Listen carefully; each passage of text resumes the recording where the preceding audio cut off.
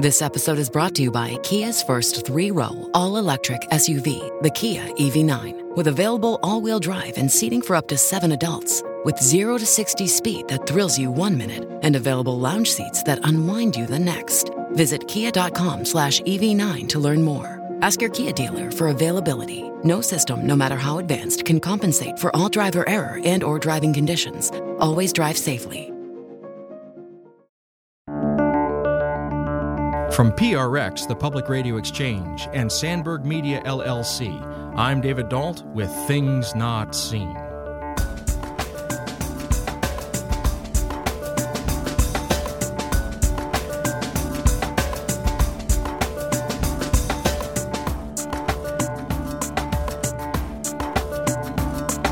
I had a God who was out to squash me. I had a God who loved me deeply and yet was always waiting for me to misstep. And that's a really sad way to go through this life. And I want people relieved of that. I want them to abandon some of the fear that the evangelical church tends to traffic in.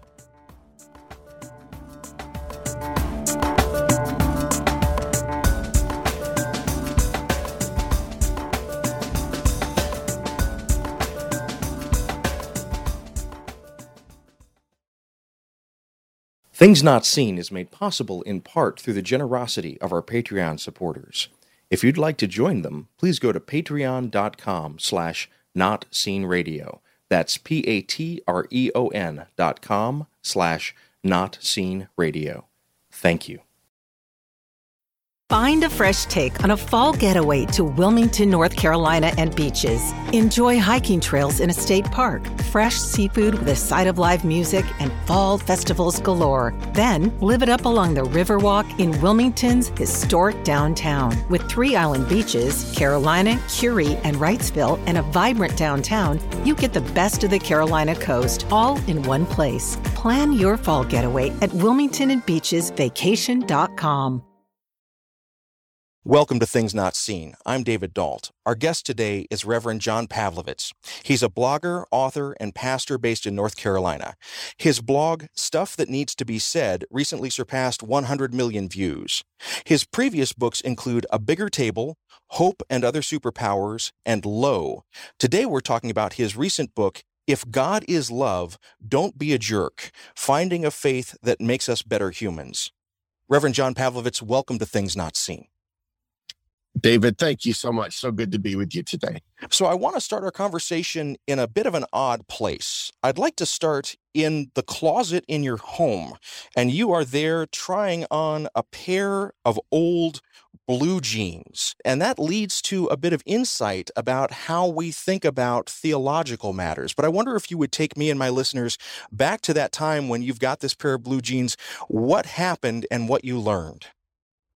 Well, David, I came up in my college years in the 80s and was part of what would have been called a hair band at the time. And not long ago, I was going through the clothes rack in my closet and came upon this relic of my past, which was this pair of ladies' stretch denim jeans. And they used to fit perfectly and had a little bit of a, I wonder if they still fit moment, feeling like I still keep myself in fairly good shape. And I tried putting them on, and that turned out to be a really bad decision because I squeezed my way into them after much effort, but then realized I wasn't going to be able to get out of them myself and needed a little bit of help. And it reminded me of the way that my spiritual journey has been like that over the past couple of decades, trying to fit into something that used to accommodate me, that used to be fully fine, but that I really outgrown. And all the effort and all the stress was not going to help me fit into something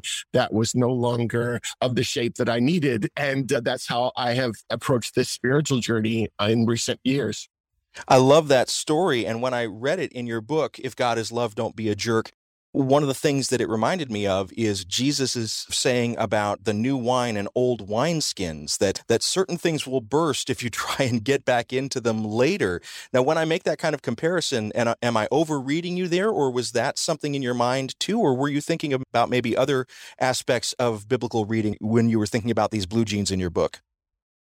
Well, actually, after I recorded the story, that was one of the scripture stories that actually came to my mind. And that's so true. This idea that what Jesus was constantly telling people was, hey, the old thing is no longer big enough for the God that I want to invite you to explore. And that's true of all of us. I think we're all deeply spiritual people are in a constant state of growth and evolution, or at least we should be. And that means we're always going to argue with our former selves. We're always going to have a tension between things that we had comfort believing and things that we are now believing. And so I think that's a perfect reference. Now, when you talk about this and use a phrase like arguing with our former selves, one thing that I have experienced in my many years of being around churches is a certain type of theology, maybe it's ideology, I don't know, but it is this notion that the truth is unchanging. And we don't just say that from our pulpits, but we also sing that in our hymns. I think about that hymn that goes, He is Alpha and Omega, He, the end, beginning, He. You know, that notion that God's truth never is going to change or alter. And that seems to push uncomfortably against this idea that we're arguing with our former selves and even with our former religiosity or our former theology. And I wonder, when you're confronted by that kind of statement that you're talking about changing an unchanging God or changing an unchanging truth, how do you begin to respond to that?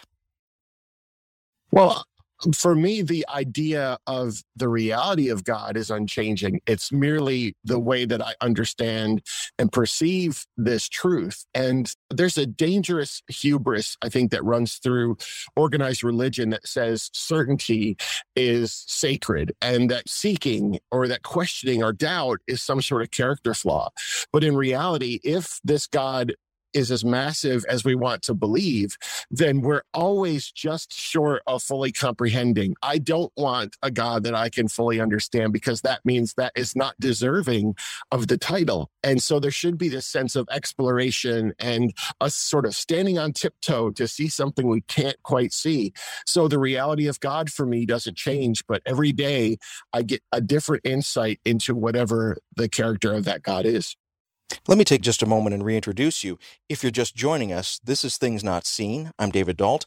We're speaking today with Reverend John Pavlovitz. He's a blogger, author, and pastor based in North Carolina. His previous books have included A Bigger Table, Hope and Other Superpowers, and Low. Today we're talking about his most recent book, If God is Love, Don't Be a Jerk, Finding a Faith That Makes Us Better Humans. What I really like about what you're saying is this idea that God is mystery, that God is bigger than and is always overfilling whatever cup we might put our understanding of God in. I'm very comfortable with that. I think that's not really an interpretation or a view that I encounter much in my own church experience. So just to give you some background on me, I became a Christian in what I like to call the rust on the buckle of the Bible Belt down in South Georgia and then in Atlanta. So a very strong kind of evangelical bent was in the air there. I'm now Roman Catholic. Neither of those religious positions are very good at admitting that mystery demands interpretation. They seem to want to rush to mystery, and therefore I have these 5 precepts that will help you understand how the mystery is very manageable. And you're talking about an unmanageable mystery. Now, these are my words, not yours. As I use things like unmanageable mystery, are you comfortable with that, or would you want to say that in a different way? No, I think that's accurate. I think we want a God that is infinite and expansive and massive, but yet we want that God to be something that we can hold comfortably. And we want a shorthand faith. And I think many of us, we don't want to take the time to really question the things that we think we believe. So that was been my story, growing up Roman Catholic and then entering later on in life into organized ministry as a pastor. I had to really wrestle with the things that I would say or assume and ask myself if I really meant those things. Did I really believe that this was a fixed thing that I really understood? And the more I admitted that I didn't, the more tension that created in the particular communities where I was, because that sort of questioning was seen as a lack of faith rather than fully embracing a desire to know God, which is what it is. This is really helpful, and especially as you're giving us the kind of long view, because as you say in your book, If God is Love, Don't Be a Jerk, you've been what I would call, and I think what you also call, a professional Christian for close to 3 decades. Is that an accurate statement? It is. And it was something that started, David, about 27 years ago. And I was surprised by ministry. It was not in the plan at all. And I started volunteering with students in a local church. And that sort of slowly evolved. But because of that, I didn't have the same set of lenses that maybe someone who set out to be a pastor had. I had civilian lenses. And then that caused me to ask different questions, I think, or challenge different assumptions. And I was comfortable with that, even if the people around me weren't always comfortable with it. I really like that phrase, civilian lenses, and I think a lot of my listeners will relate to that. You're basically talking about the lay standpoint. And when I went to seminary, I had classmates who had come through a certain type of college and had been reared in a certain type of congregation.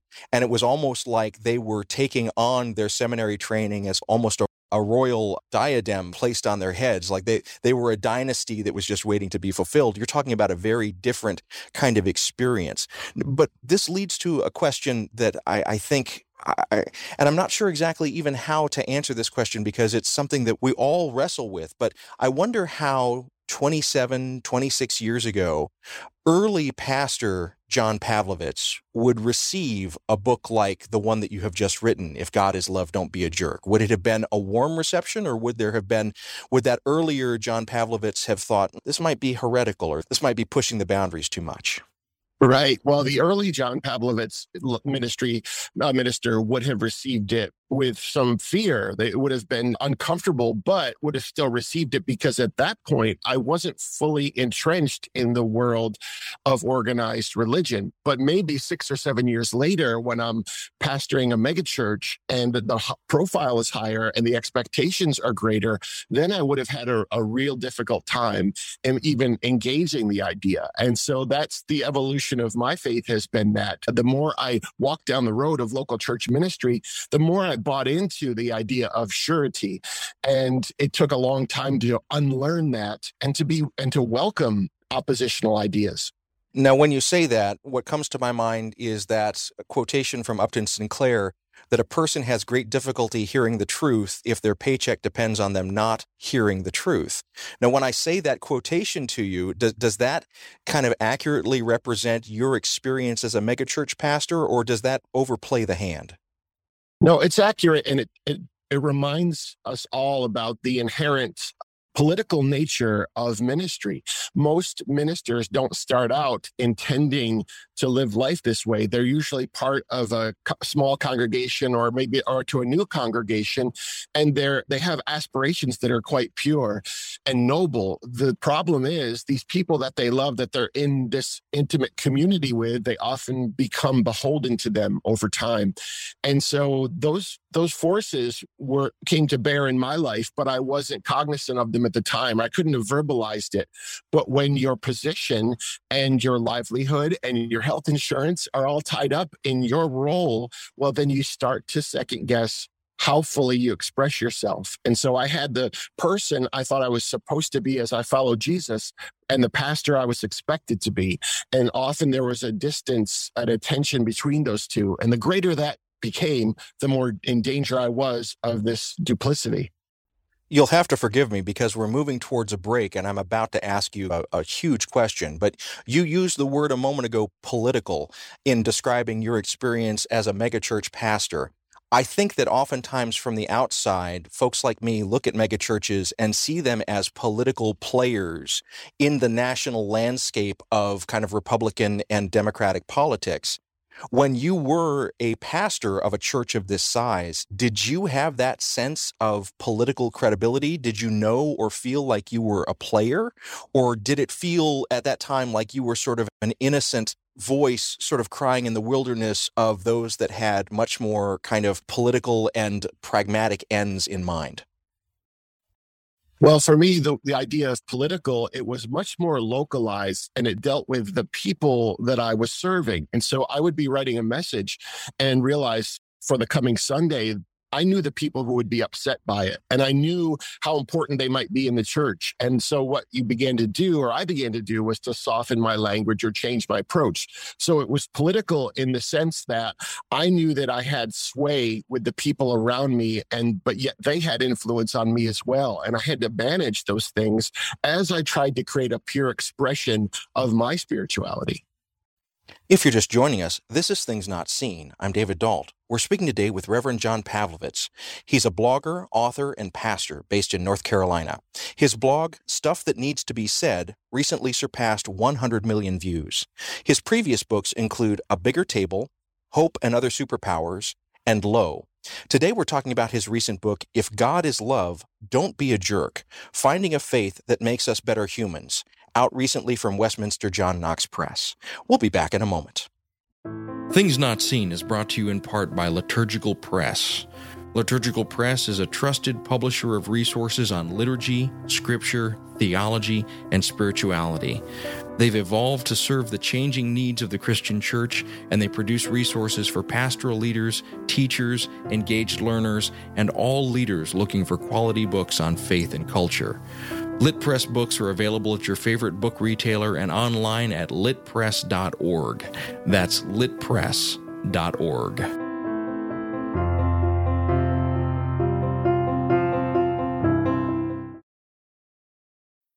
This episode is brought to you by Bumble. So, you want to find someone you're compatible with, specifically someone who's ready for a serious connection, totally open to having kids in the future, is a tall, rock-climbing Libra, and loves rom-coms with vegan pizzas on Tuesdays just as much as you do. Bumble knows that you know exactly what's right for you. So whatever it is you're looking for, Bumble's features can help you find it. Date now on Bumble. Welcome back to Things Not Seen. I'm David Dalt. If you're enjoying these conversations, please go to our website, thingsnotseenradio.com. There you'll find close to 10 years of these sorts of conversations and interviews, all available for free for your listening pleasure. Our guest today is the Reverend John Pavlovitz. He's a blogger, author, and pastor based in North Carolina. His blog, Stuff That Needs to Be Said, recently surpassed 100 million views. His previous books include A Bigger Table, Hope and Other Superpowers, and Low. Today we're talking about his recent book, If God is Love, Don't Be a Jerk, Finding a Faith That Makes Us Better Humans. Well, I'd like to start this segment with another story that you tell in your book, If God is Love, Don't Be a Jerk, and that is a story from a dog park. You're out walking your dog, and you bump into a couple that are out walking their dog, and you end up getting into a conversation that quickly takes a pretty metaphysical turn. I wonder if you would take my listeners and I back to that day and tell us a little bit about what that encounter was like and what you talked about.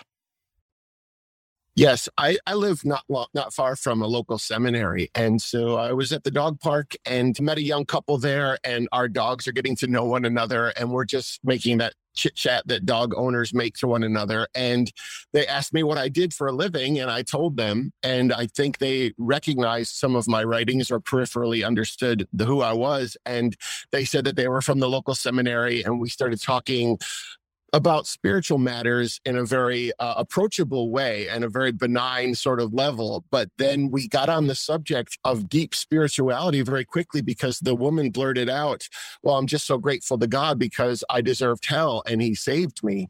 And there was something about encountering that position there in that dog park that I felt it was jarring to me, even though I'd heard it so many times. And maybe I should have kept quiet, but I just pushed in a little bit. And I said, so you believe that you deserved hell simply for being born? And then she said, yes, but God loved me. And so he gave me Jesus. And so I kept nudging her to the point where the dog park experience became less comfortable. And I was praying for my dog to want to rush away. But it was encountering something that in the church, in that geography, was quite sensible, but outside of it was really something that caused me to pause and push back against. Now, I want to ask you about the structure of that moment, because as you describe it, and as I imagine it in my mind's eye, the woman in the couple that you're speaking to, She thinks that her position is absolutely coherent. I was born broken and God sent Jesus to fix me. Hallelujah. That is the mark of God's love. I hope I'm not caricaturing her position.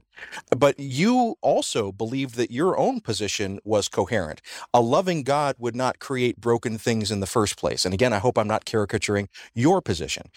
But what I want to get at is that both of you were standing in that moment thinking that your particular position was coherent and sensical, and the other person's position was incoherent and nonsensical.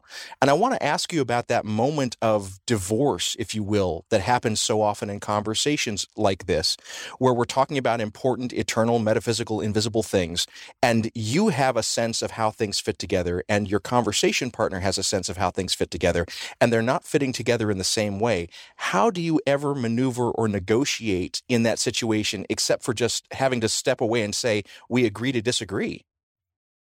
Well, a lot of it starts with relationship. It's obviously much easier to have these kinds of conversations if there's some level of intimacy between people where we can let down our guards and talk about these things. In the case of this woman, I didn't see her as necessarily nonsensical, even if I may have used that word. It was more, I wanted to understand her identity when it's filtered through the idea of a God who was originally angry at her. And so my tact was simply questions, saying, do you really believe that a God who loves you more than any other love that you could ever know here would hold a grudge against you for something someone else did millions of years ago? And so it's in asking those questions, which is what I try to do with the blog and the books, is to ask questions that I used to be terrified to ask, and invite people into that discomfort. And they can come to whatever conclusions they come to. I'm not there to make them agree with me theologically or politically. I want them to stretch from where they are to maybe a more expansive place. I'm so glad that you used the word relationship. And I think that's something that my listeners need to really grasp. And that is, this particular encounter was an encounter with acquaintances. And the way that you approached that was to ask questions of these acquaintances, both to understand their position more fully, but also to begin to build a conversational bridge. What I want to stress, and what I think gets missed a lot of times in these characterizations of these kind of encounters, and you say it plainly in your book, If God is Love, Don't Be a Jerk, you weren't trying to win that moment. You weren't trying to defeat their position. You were trying to understand it and build a bridge. Now, when I characterize it that way, have I got it right, or would you say it differently? No, that's correct. David, we all have these lenses that we view the world through, and they're very unique to us. We have once in history, never to be repeated collection of experiences and opinions and ideas, and we see the world very uniquely, even though we don't realize that we do. And so learning people's story is vital to at least having some empathy for their position. So, for example, I understand because of this woman's, the seminary she attends, for example, or the church where she's been going for decades. I know the kind of doctrine that she's been steeped in, and I know how difficult it is to see outside of that. But knowing that story is very important, because she's not just some stereotype that showed up in the middle of my life, and she's not just some one-dimensional caricature. She's a fully complex human being, and I need to respect that and understand where that belief comes from, not just what she believes, but why she believes it. That's, again, really helpful for you to flesh that out for me. And I mean that literally, that you're infleshing, not caricaturing the person that you're talking to, trying to treat them as a complex person. Where this gets interesting in your book is when we get to the chapter on LGBTQ plus questions. And I don't want to caricature this woman's position or the seminary to which she is attending or anything like that. But my experience of a certain type of evangelical approach to those moments of difference with another is to look at the other's difference. And in this case, someone who is professing love that is oriented towards same-sex attraction. And they will look at that and say, I know your story better than you do. Let me tell you your story and how you are wrong. Now, when I characterize it that way, my question to you is, first of all, am I caricaturing that position, or is this consonant with your experience of how this kind of moment is approached? And what is the loving response? Or what is love in that situation? Because these people, as you say in your book, they think that they're loving someone by telling their story back to them in a way that doesn't match the person's experience. Well, the issue of sexuality for me was a gateway to my dismantling of my orthodoxy, because as I was in relationship with LGBTQ people, life began to argue with my theology. And so I had these people in my life who were giving me a very different understanding of the LGBTQ experience than I was getting from a pastor, for example. And so I had to wrestle with, was I going to lean into this experience of other people, or was I just going to lean on the old theology? And that started me down this road. And I think many people, they want to stay in the old theology and they don't care about the person in front of them. They almost ignore the evidence that they have experientially because they don't want to abandon or let go or loosen the grip on that theology, because that theology is really sacred to them. The doctrine, that certainty, that's sacred. And anything else feels like heresy to them. Let me take a moment and reintroduce you. If you're just joining us, this is Things Not Seen. I'm David Dault. Our guest today is Reverend John Pavlovitz. He's a blogger, author, and pastor based in North Carolina. His blog, Stuff That Needs to Be Said, recently surpassed 100 million views, and his previous books include A Bigger Table, Hope and Other Superpowers, and Low. Today we're talking about his recent book, If God is Love, Don't Be a Jerk, Finding a Faith That Makes Us Better Humans. Well, I want to circle back to something that you just said. You said that your relationship with LGBTQ plus persons was really the gateway to dismantling your orthodoxy. And I think that for some of my listeners, that's going to be a kind of red flag moment where, oh, he's stepping away from orthodoxy. He's stepping away from the truth. He's admitting it. And now he is admitting that he is outside of the Christian faith. He's outside of Christian truth. I want to really ask you about this word orthodoxy. What does that mean to you? Is that something to be run away from? Is that something to be reformed? Or do you feel that now you're occupying a more full and robust type of orthodoxy rather than a kind of fleeing from orthodoxy? Like, how do you understand this term orthodoxy? I understand it as a very localized, because there was an orthodoxy that was at work in that particular local community that I was pastoring. And there was a different one for the Methodist church down the street or the Presbyterian one across the corner. So I understood that what I was feeling was antithetical, or at least oppositional to some of the things that I was supposed to believe at this particular denomination and this particular expression of it.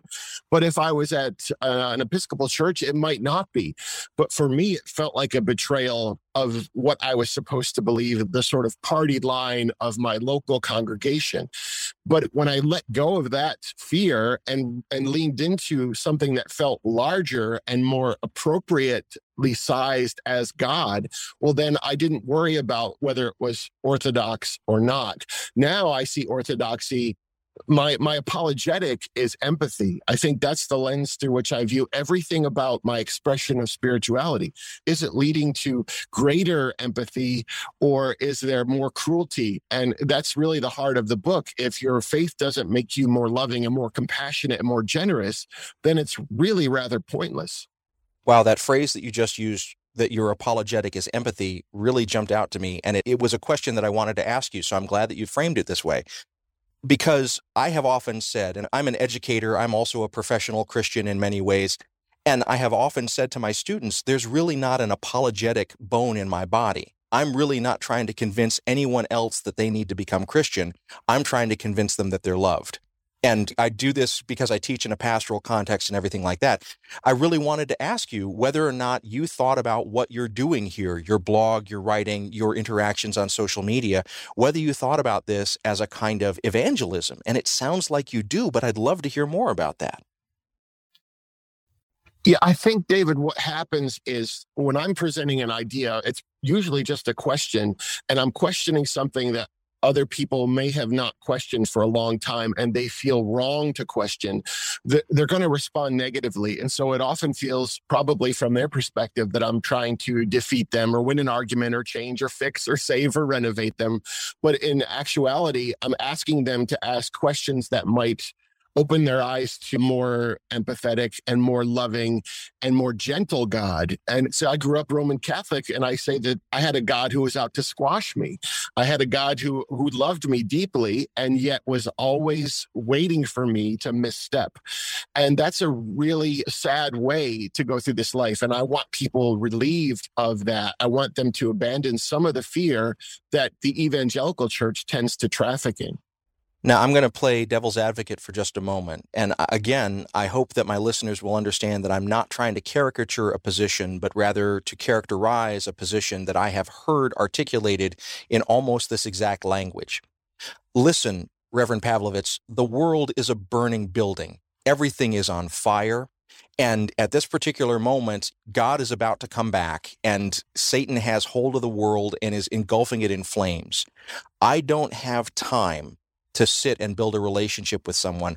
I don't have time to accept someone else's erroneous view. My job is to grab them and by any means necessary, pull them out of the burning building.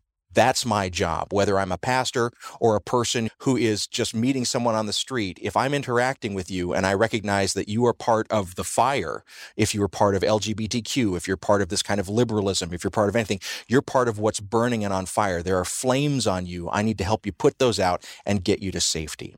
Now, I'm, again, not trying to caricature that position. Growing up in the South, that is a position that I heard said in various ways, almost with that kind of literal phrasing. When you encounter that kind of theology, how does what you're saying, this kind of let's take time to build relationships, let's take time to really explore and examine your position of the truth and my position of the truth, how does that stand up against the urgency that someone is feeling at that moment?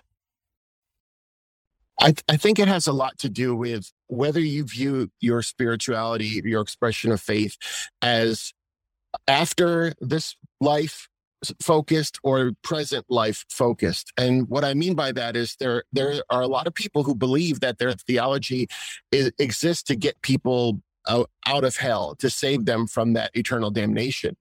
And yet, from my perspective, if that's true, if that's all Jesus came to do, then the Gospels could have been really short. It could have been a great altar call message, and he closed it, and that was it. But there are these hundreds of stories of Jesus living alongside people and in eating with them and healing them and talking to them. And so that has to matter. Otherwise, those stories wouldn't be there. And so I would tell people that their lives, as short as they are, we're there at this place and time in the history of this planet to reflect the character of God. And for me, the character of God is empathy, relentlessly so. I want to thank you for that answer, because just in this moment, I have understood a distinction that never really was illuminated for me before, the distinction between Jesus and John the Baptist. Because the kind of immediacy that you're talking about is much more a kind of John the Baptist, repent and turn kind of immediacy. Jesus is a much more patient narrative that we get. And I love how you said that. And when I make this parallel between Jesus and John the Baptist, and that the gospel of John the Baptist would have been really short, and the gospels that we get about Jesus are long and involved and relational. When I'm making that, how does that sound to you? Am I onto something? Have I understood something that you already understood? Or is this something that we need to think about more in the church? When I was in probably 3 months into my first church work, I was just volunteering, and a pastor who was mentoring me actually said that. He said, John, you can be a John the Baptist Christian and you can point your finger, or you can be a Jesus Christian and have your hands open to people.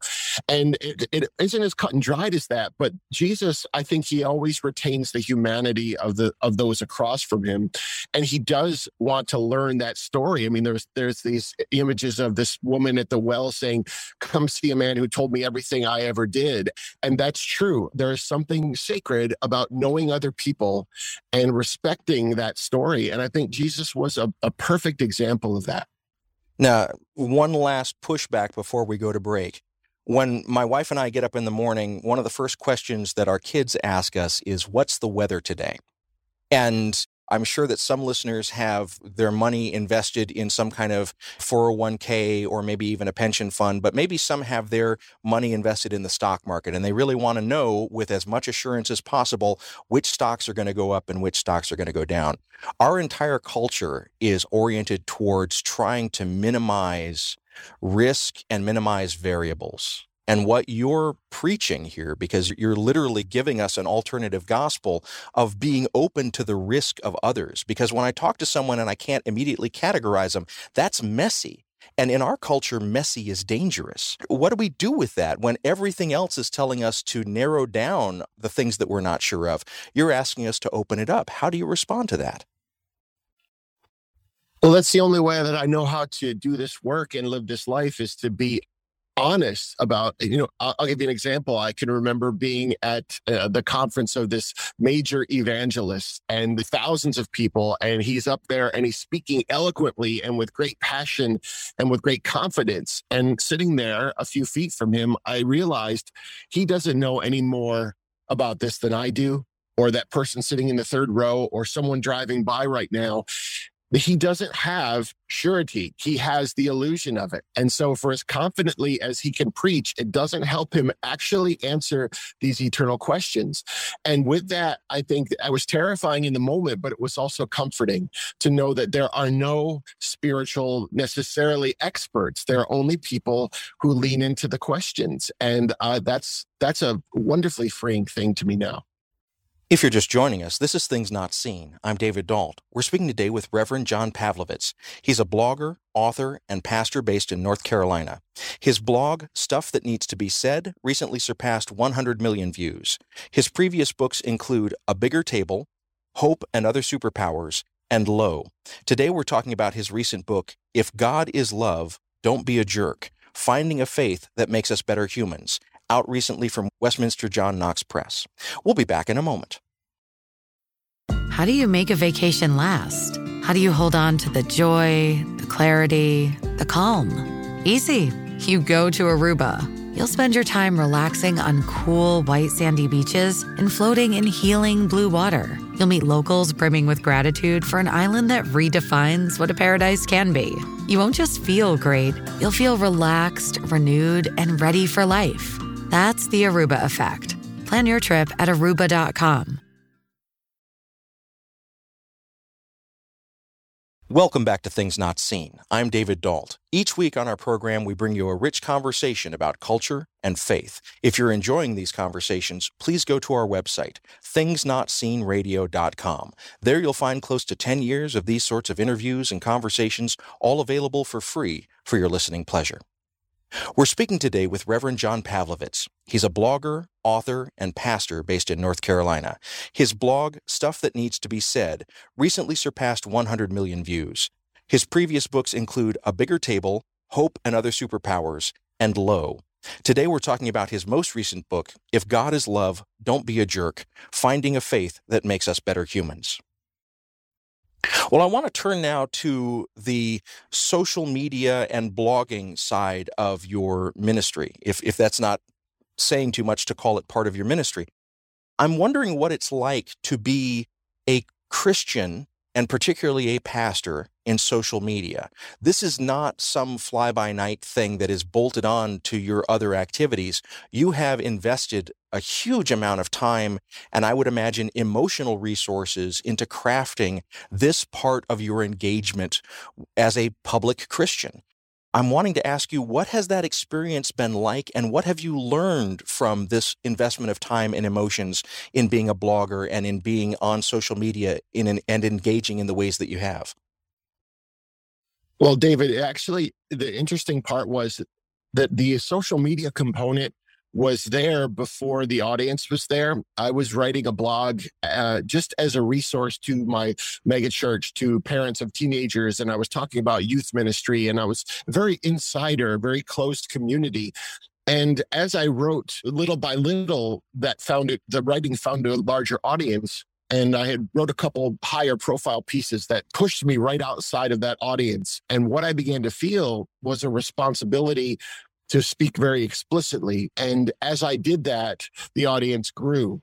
And so I did have the luxury of slowly entering this, but then I had a couple viral moments where I had an influx of millions of people, and I had to realize what came with that. And what came with that was a very turbulent existence where everyone has an opinion because they care deeply about something that you're writing about.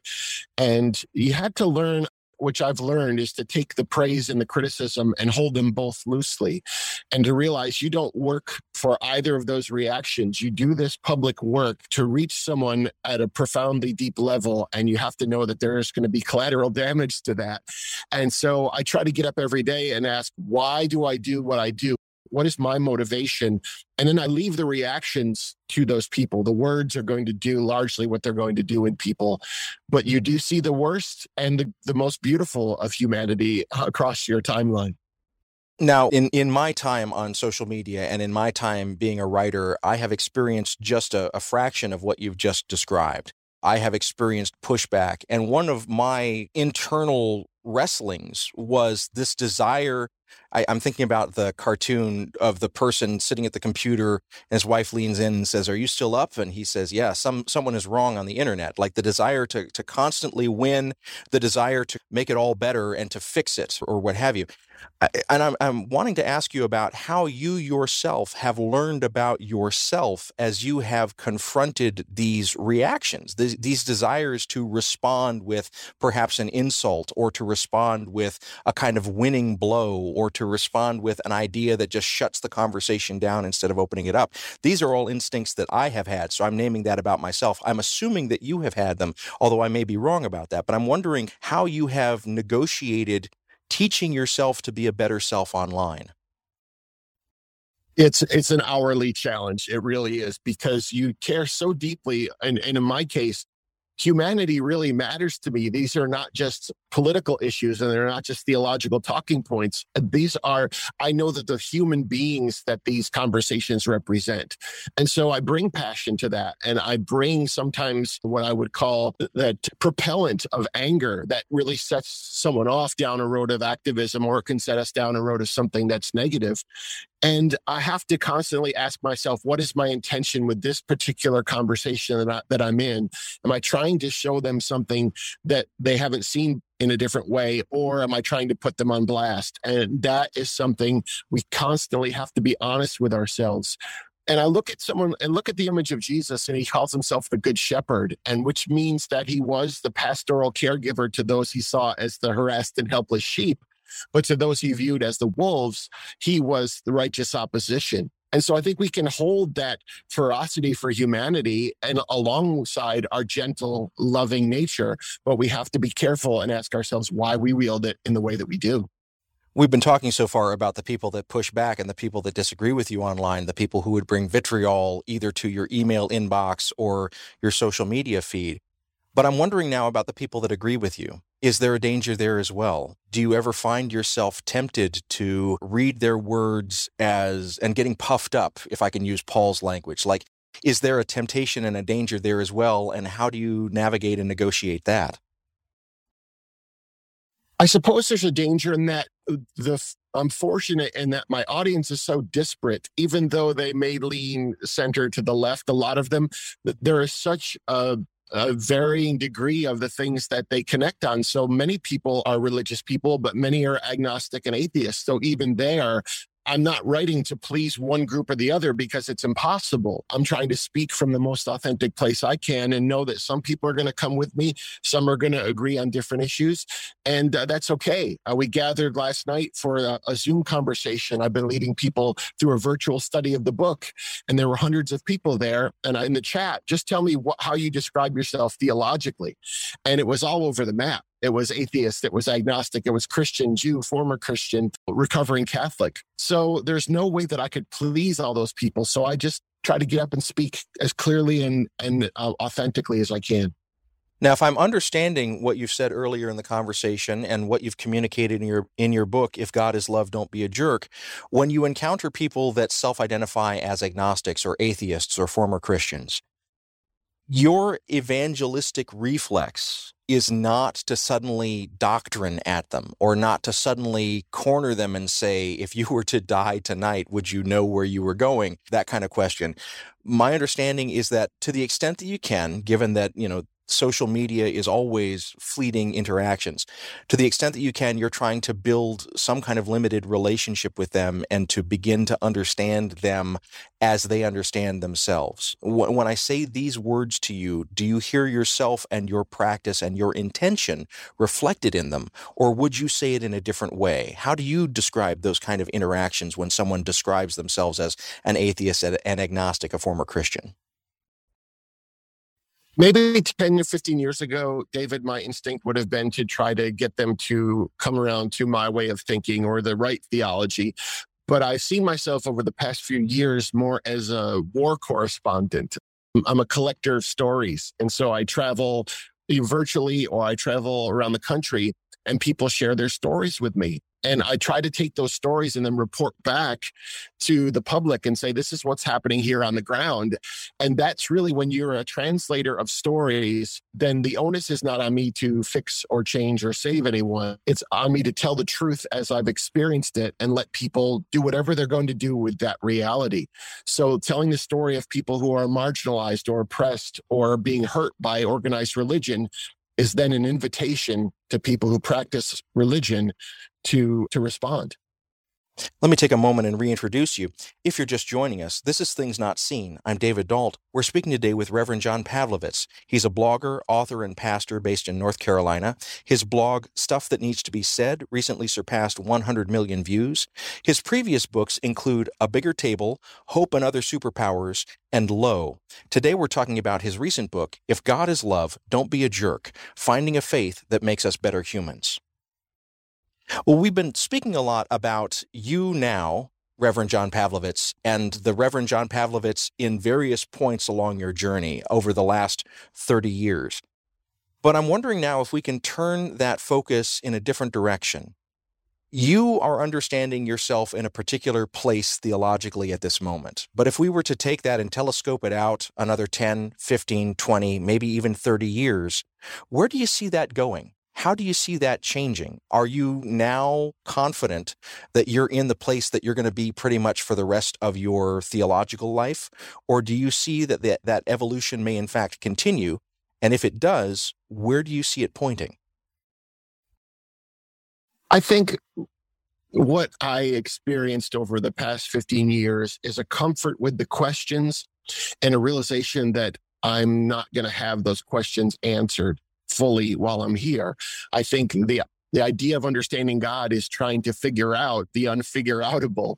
And so I hope in 10 or 20 or 30 years, I'm still able to be comfortable with what I don't know and leaning into what I do. I often ask people, if you're struggling in your theology, I just tell them, figure out what you know to be true about the character of people, about the beauty of the world, about what your desire is for your life. What do you know to be true? And fashion the best working theology you can from all that information, and trust that some of it's just going to be incomplete beyond that. And I hope I'll still be comfortable with those questions.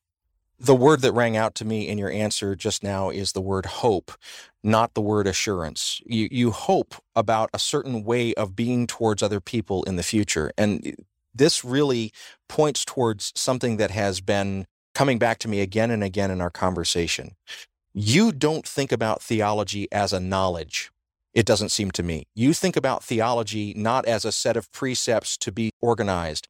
It seems to me much more that you're thinking about theology as a kind of ethical practice, religion as a kind of way of being towards others with empathy. Now, when I say that, those are my words. You haven't said those words, so I want to make sure, am I tracking right? Does this characterize kind of the way that you think about this, or would you say this a different way? Well, David, whatever we believe, we can debate with people, we can argue, we can have conversations, but ultimately, what we believe is expressed relationally. People only really understand what our belief system is by the way that we treat them and by the way we operate in the world. So I see spirituality as simply this tangible expression of the deepest contents of my heart. And it sounds maybe trite, but that's all we have. All we have is the space of our lives to express those deeper things. And so you do the best that you can with the day before you. So when I hear you saying that, what rings in my mind is love your enemies, do good to them that persecute you. And I also think of Matthew 25, that Jesus said that he would be present in the people who are sick, the people who are in prison, the people who have been rendered vulnerable and unwanted. Now, that seems to me, those two pieces of the gospel, that we're supposed to really be generous towards those that our whole society tells us not to be generous to, and that we encounter Jesus in the places where the forgotten kind of linger and where they've been relegated to. That seems to me to be the background drumbeat of your book, If God is Love, Don't Be a Jerk. Have I got it right? Or are there other keys in Scripture that we should be looking at, either in place of these that I've named or in addition to the ones that I've named? No, I think those are accurate, David. And also, I began life in ministry and really loved Matthew chapter 9, verses 35 to 38, because it tells us that Jesus looks at the crowds and he's preaching and teaching and healing. He's doing a very holistic ministry. But it says when he saw the crowds, he had compassion on them because they were harassed and helpless like sheep without a shepherd. And I think it's understanding the lenses through which we view the crowds, whether that's in our neighborhood, in our living room, on social media. Do we see first what the world is doing to people, their internal condition, or do we see what they're doing and their behavior? And I think there's a different emphasis. And mine has always been to see the grief and the fear and the pain undergirding all of our lives. Oh, wow. There's a lot there to unpack, and I'm really grateful for that answer. One thing that it leads me to ask is, you just mentioned that passage about Jesus and being the shepherd. And so I want to ask you about ego, because you're a published author, you're popular with your blog, you're very visible. Are you the shepherd? And are you helping to guide the people? Or is Jesus the shepherd and you're helping to point to Jesus? Where is Reverend John Pavlovitz in that characterization? I often think I'm one of the harassed and helpless sheep, just trying to help let other sheep know that we're in this together. I think we all read the stories of the Bible if we're religious people, and we place ourselves in the story. And often it's easy to say, oh, of course I'm Jesus or one of the disciples. But often I think my own sense of self places me in the beggar on the side of the road, or the bleeding woman. I understand that pain. And so that ego, I try to remove that, because it's artificial, because any of that sort of puffed up stuff comes through social media, which is artificial. No one really knows another human being. So I live with who I am every day. And I think that helps keep me as humble as I can be doing this work. It's unnatural to to express private things publicly, but as a pastor, I've been doing that for a long time, and you learn to get used to that. Well, then, so that leads me to ask, you've talked about having book events around the release of If God is Love, Don't Be a Jerk. And I'm wondering, how has your experience of the reception of this book been? Like, when you are encountering people engaging the book either favorably or unfavorably, has it been what you've expected, or has it gone in some directions that have surprised you? The book was released on September 28th of this past year. And on October 1st, 3 days later, I had to have brain tumor surgery. And what that meant was, during this all-important first week and the weeks that follow, I was in intensive care, and then I was in the hospital, and then I was in recovery. And I had to allow the readers to carry the book. And what was astonishing was the way that they embraced it. And the book has just done tremendously, but it's been beautiful to see that it hasn't been a lot of my doing. It's been simply people's connection with the words that I recorded there, which is so gratifying. And so you have people who are embracing it because they find themselves in there. And you have other people that are reaching out to you because this is a very abrasive idea that they may be encountering. And they're all beautiful. They're all perfect, because that's not my job to fix, to convert them. My job is to just expose them to some questions. I hadn't realized that you were going through that medical situation, and I want to thank you, first of all, for trusting me and my audience with that information. And I hope that I speak on behalf of all of my listeners when I say I hope that you are well, and I hope that you are recovering fully and quickly. Thank you. It's something that we decided, David, really early on when I got the diagnosis back in August, was that this is the work I do, is to live life in real time and share it with people as best I can. And I didn't want to take this part of my life and censor it out of there. So we invited everyone into the journey, and it's been a really beautiful season in our lives. And I'm feeling well, and we're going to find out the next couple of days if a second surgery was required or not. But it's given a layer of intimacy to the work that I do, and I'm grateful for it.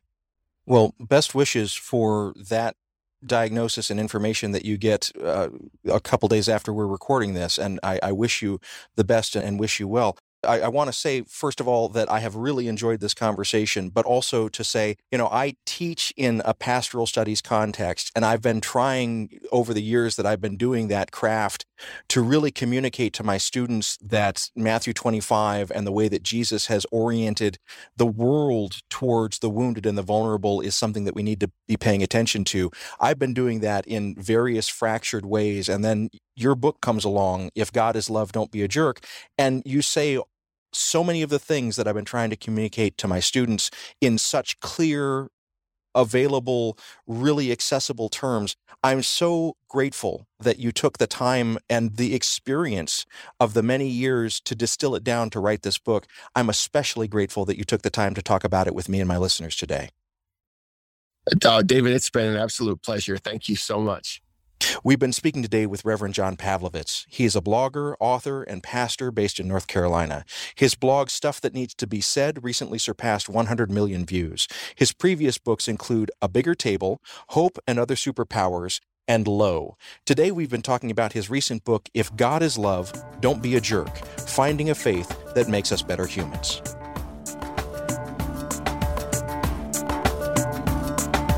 Things Not Seen is produced by Sandberg Media, LLC. We're distributed nationally by PRX, the Public Radio Exchange. Today's show was recorded at the William Adams Studios in beautiful Hyde Park, here on the south side of Chicago, Illinois. Our studios have a home courtesy of the Zygon Center for Religion and Science, part of the Lutheran School of Theology at Chicago. Neither Zygon nor LSTC are responsible for the content of this program. Our theme music is composed by Gene Kija. Our show is made possible in part by the generosity of supporters on Patreon. You can find out how to help us create great programs by going to patreon.com/NotSeenRadio. You can follow us on Twitter at NotSeenRadio. Visit us on Facebook and like our page to receive regular updates about the show and find out more about our guests. That's facebook.com/ThingsNotSeenRadio. And you can sign up for the free podcast, listen to old shows, send us an email, and find out more about our guests if you visit us on the web at ThingsNotSeenRadio.com. I'm David Dalt, and we'll be back next week with more conversations about culture and faith. Please join us.